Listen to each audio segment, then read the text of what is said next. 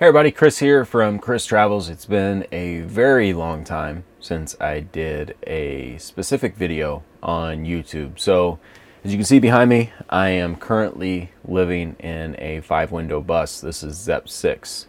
Being that I'll be heading back to Indiana for morel mushroom hunting, hanging out with family, going to a couple conferences, I ended up leaving my 40-foot bus, ZEP 2, in Wichita to get some work done on it, and I'll just be bouncing around in this bus basically for 2 months. It's just a lot easier not having a 40-foot bus with a tow car, trying to find places to park it. One time I drove it back to my aunt's house, parked it in the backyard. The next day, the neighbor had called the mayor's office saying that I was living in the bus in the back and I was actually living in the house, or I was staying in the house at the time. So just to mitigate all that, just have an easier rig to park, move around in, I decided to take this rig back to the Midwest with me. Overall, I wanted to do this video because it is a compare and contrast between my 40-foot raised roof bus with a tow car and this 5-window minibus, because I know a lot of people out there are considering either a minibus or a camper van or a large Skoolie, and just from my experience, I'd like to share what I've learned. So, number one, I have learned that I am not going back to a smaller rig. If I can help it anyways. Who knows what will happen? You never know what will happen. But overall, I really do enjoy having the larger rig. This is nice being able to park in people's backyards or out front and not necessarily draw too much attention. But I do like the larger rig. I don't think I'm going to downsize. And the reason why I mention all that is I do know some people will get a larger rig and they might not like it. They might not like the fact that they can't just pull up to any parking lot. They might not like the fact that it kind of sticks out like a sore thumb when you have a larger school bus. For me personally, I don't think I'll ever downsize again. I like the 40-foot school bus. With all that said, it is nice being able to be a lot more flexible with my parking. As I record this video, I'm actually sitting in a backyard. On the way from Wichita to Wisconsin, being able to pull over in any restaurant parking lot, being able to get into any small space and just zoom around town without having a 40-foot rig with a tow car, that has been nice. You know, again, kind of the beginning of this video, I mentioned some people might downsize because of that. While it is nice, it's not necessarily a deal breaker for me to give up the space and the size of a 40-foot bus. So the third thing that I've learned is having a smaller rig, it's a lot easier to find parts and diagnose the issues. So before I left Arizona this winter, a lot of you may know I always go by AAA bus in Phoenix and have Tony and his crew look over the bus. My thought process with that is preventative maintenance. I basically tell the guys there, if you see anything that might break in the next 4 or 5 years, just go ahead and replace it now. The reason for that is if you have a breakdown, especially the 40-foot bus, you need to have it towed somewhere. It's very expensive to have it towed, and you're kind of at the mercy of the shops in the location that you broke down. And most likely, the shops that have the best reviews, that have the best work, they're going to be booked out for a long time. So you could find yourself in a very tricky situation. So leaving Phoenix this spring, I spent about $5,000 on preventative maintenance, and I had a small issue. I got it resolved, but it required me parking the bus at a truck stop and having about a 45-minute round trip to find parts, to throw parts at the issue, try and solve it. Luckily, I got on the phone with Tony. He's able to direct me. It was a very simple fix, but it took 3 or 4 times going back from the parts store and test driving the bus, just trying to figure out if the bus was indeed fixed. It was a long process. Took a whole day and a half to get it done and actually comfortable to be ready to travel again. And then by the time I did get it done, it was getting a little bit late. I didn't want to drive at night because I was already getting sleepy. It's just a big ordeal. However, with this 5-window bus, the check engine light came on, and it was as simple as pulling into an O'Reilly's Auto Parts. They scanned the bus. They had all the parts right there. Being that I was able to park in the parking lot, not only did I have the parts immediately available to me, I was able to work on it in the parking lot. And the issue with this, it just happened to be an O2 sensor, and the light ended up going off on itself, like it turned off on itself. So that was a massive difference overall. Like when you're having issues with a bigger bus, it's more of a process. It's harder to find parts. You got to find a place to park it. And then I was lucky enough to have a tow car to bounce back and forth. Not everybody has a tow car with a bigger bus.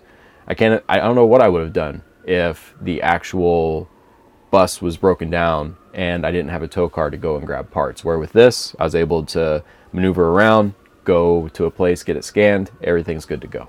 So the fourth thing that I learned is not having a shower is really not that big of a deal. I am one of those people that likes to shower every day. I know there's tons of people out on the road that don't shower every day, but for me, it's very important. I think I still have some PTSD from traveling around in my first van and not showering for weeks at a time and just being super sticky and gross trying to sleep. I did not enjoy that at all. So every rig I've had since has had a shower. Now that things have changed, as well as my knowledge on the road, like for example, stopping at truck stops, gym memberships, stopping by a friend's house, this has not been a big deal for me not having a shower in this rig. Granted, it has been a little bit more expensive. I think showers are now $15 at truck stops, but you can get their loyalty cards. And if you fill up there all the time, your points accrue, then you're able to get free showers. So there are workarounds, but just the availability of gyms, the availability of truck stop showers, it has not been an issue for me not having a shower in this camper. The fifth thing that I learned, gas mileage isn't that much different. And it's kind of hard to believe, but my 40-foot school bus with a tow car has a Cummins 8.3 Allison 3060 transmission. It gets anywhere from 7 to 8 miles to the gallon average. Where with this minibus with a Chevy 6.0 gas engine, it gets anywhere from 10 to 11 miles to the gallon. And when you compare the weight, the space available for that little bit of a difference in miles per gallon, it's honestly not that much different. And if I had to choose one, I'd obviously, be burning 7 to 8 miles to the gallon for that much space, that much utility, just that much living capacity. And with this little guy, it's not a massive miles per gallon difference. And the sixth and final major difference that I've noticed living and traveling in this mini camper versus Zep 2, my 40-foot school bus, is I actually really enjoy the extra space. So my very first van, Joplin, that I got back in 2009 was a similar setup to where essentially you just have one room as your entire living area. Since then, I've always been able to, like for example, a Zep 1, separate the bedroom from the living area. Granted, it was still a small space, but even that little curtain, just having that dichotomy of space. I've always had different areas that you could hang out in the rig, where with this area here is the kitchen, it's the bathroom, it's the living area, it's also where you sleep. I have noticed that I definitely enjoy having the separate spaces living back in this rig. I've noticed that this particular setup gets me outside more. It seems like this is just straight utility. Like, you get what you need done in here, you're able to charge your gear, you're able to hang out, work on the laptop if it's nasty outside, you're able to cook your food, you're able to use the bathroom, you're able to sleep. It's more of a way to get you from spot to spot, be able to bounce around from spot to spot. And over the years, in the Class A that I had, it was the first time that I boondocked, the first time that I was able to gather a bunch of material, whether it be food, water, gear for whatever I was doing out there. And it really changed my perspective of staying in one spot longer. And now that that's my preferred way to travel and explore the area, having the different areas, like the couch area, the work area, the kitchen itself, having a bedroom, having a closed off bathroom, that has just enhanced my living capacity. It's made me much more happy on the road having that.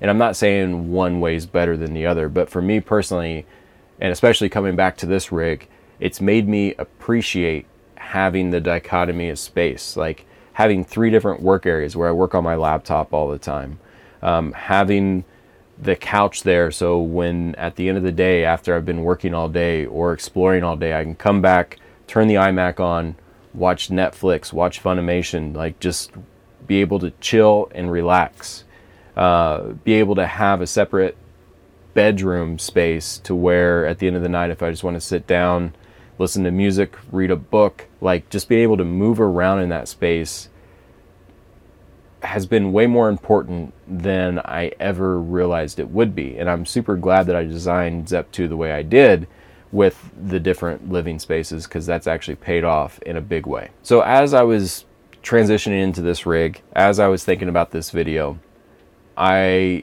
was considering to myself if I've just become spoiled over the years getting larger and larger rigs. But what I think it really is, what I think it really boils down to, is your rig is a reflection of how you use it as a tool.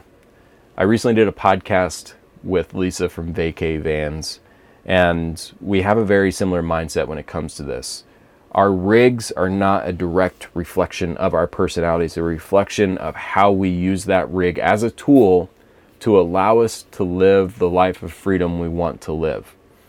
And as I said before, living off the grid, being in one spot for a long time, especially now that I have a tow car, having a rig that is essentially a mobile condo on wheels, like a true mobile tiny home on wheels that allows you to live comfortably, allow you to work, allow you to relax, allow you to, have a kitchen, bathroom, shower, just have everything in one condensed unit that allows you to travel.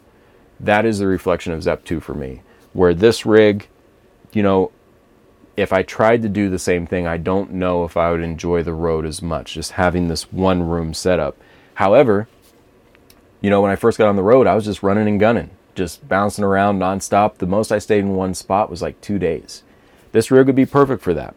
But, as I've matured on the road, as I have, kind of slid into what I want the road to do for me and how I want to live on the road, having the Zep 2 setup, having the space has definitely paid off. So I hope this video has helped you in some way. If you're considering a minibus or a camper van or a 40-foot school bus or a medium-sized school bus, for me, it's all about how that rig's going to reflect in the way that will help you live a life of freedom. So thanks for watching, and we'll catch you soon.